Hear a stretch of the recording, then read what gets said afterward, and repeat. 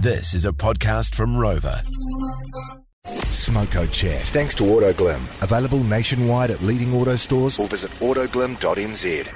And big cheers to their quick refresh as well. Rinseless car wash anywhere with no rinsing before or after, just with a bucket and a drying cloth. If you're keen on winning a $250 Autoglim prize pack and $250 cash, just grab your phone, text Smoko, send it off to 3520. Now, there's a lot of people that think their kids are smart. You know, you may have even thought yourself as a bit of a smart aleck when you were at school, but probably don't hold a candle to these young bucks. There's an 11-year-old British bloke who's been invited to join Mensa after knocking the IQ score higher than Albert Einstein and Stephen Hawking. Now, obviously, the IQ test wasn't available for Albert Einstein back in the day, but they would assimilate that he would have the similar one to Stephen Hawking, who is basically considered, as a physicist, one of the smartest men to ever exist. What's Hawkins running as far as an IQ goes? His IQ was 160, and he was, if you go through any of his body of work, to which there is a lot, you can find that he just operates on a completely different spectrum, almost to the point where you think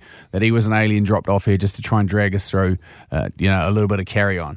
Yeah, this young 11-year-old bloke by the name of Kevin Sweeney topped him, 162.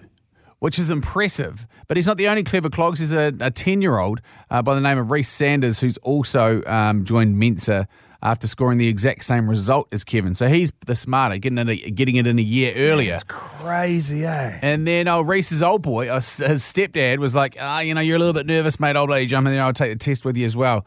His stepdad scored 142.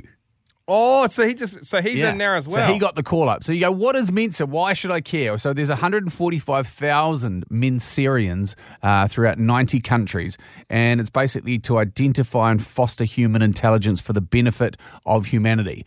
If you have ever been in a situation where you're the smartest person in a room or at a party and you just find yourself talking to dumb people, you remember how punishing that is? So this is for really clever people to talk to each other. That's so their they don't whole have to life. talk to idiots like me. That's their whole life. It'd be so frustrating. They get real good at the eye roll, eh? Yeah, they just sit there and just go, basically knock it into neutral and just blink every now and again just so that that they're alive. TikTok, I get you. Yeah, it was founded in 1946 by a barrister by the name of Roland Beryl and a bloke by the name of Dr. Lance Ware. So the original aims, as they are today, to create a society that's non-political, free from all racial or religious distinctions, because Mensa means table in Latin, and the organisation was so named because Mensa is a round-table society where ethnicity, colour, creed, national origin, age, politics, educational and social background are all completely irrelevant. Isn't it hilarious that the smartest people in the world have figured that out that long ago, but the majority of people just still can't figure that out for themselves? Do you feel like these people are super smart in just one area? They specialise, or they're just ultra smart everywhere? Because if I was ultra smart everywhere, I'd go on the chase and clock it. We'll get $1 million on Who Wants to Be a Millionaire. Is that on their radar? It's a dumb person's version of what being smart is. I'd pick the lotto numbers and then I'd win. I'd know the lotto numbers every week and I'd give them to my mates. I told you about my mate in primary school, eh? He ended up doing university in Form 2. We rang him. Isn't he? Isn't he? I say mate, I haven't seen him since primary school. Yeah. He runs the supercomputer in Wellington. We've got one. Yes. Like the spy computer. Yeah, he's super smart.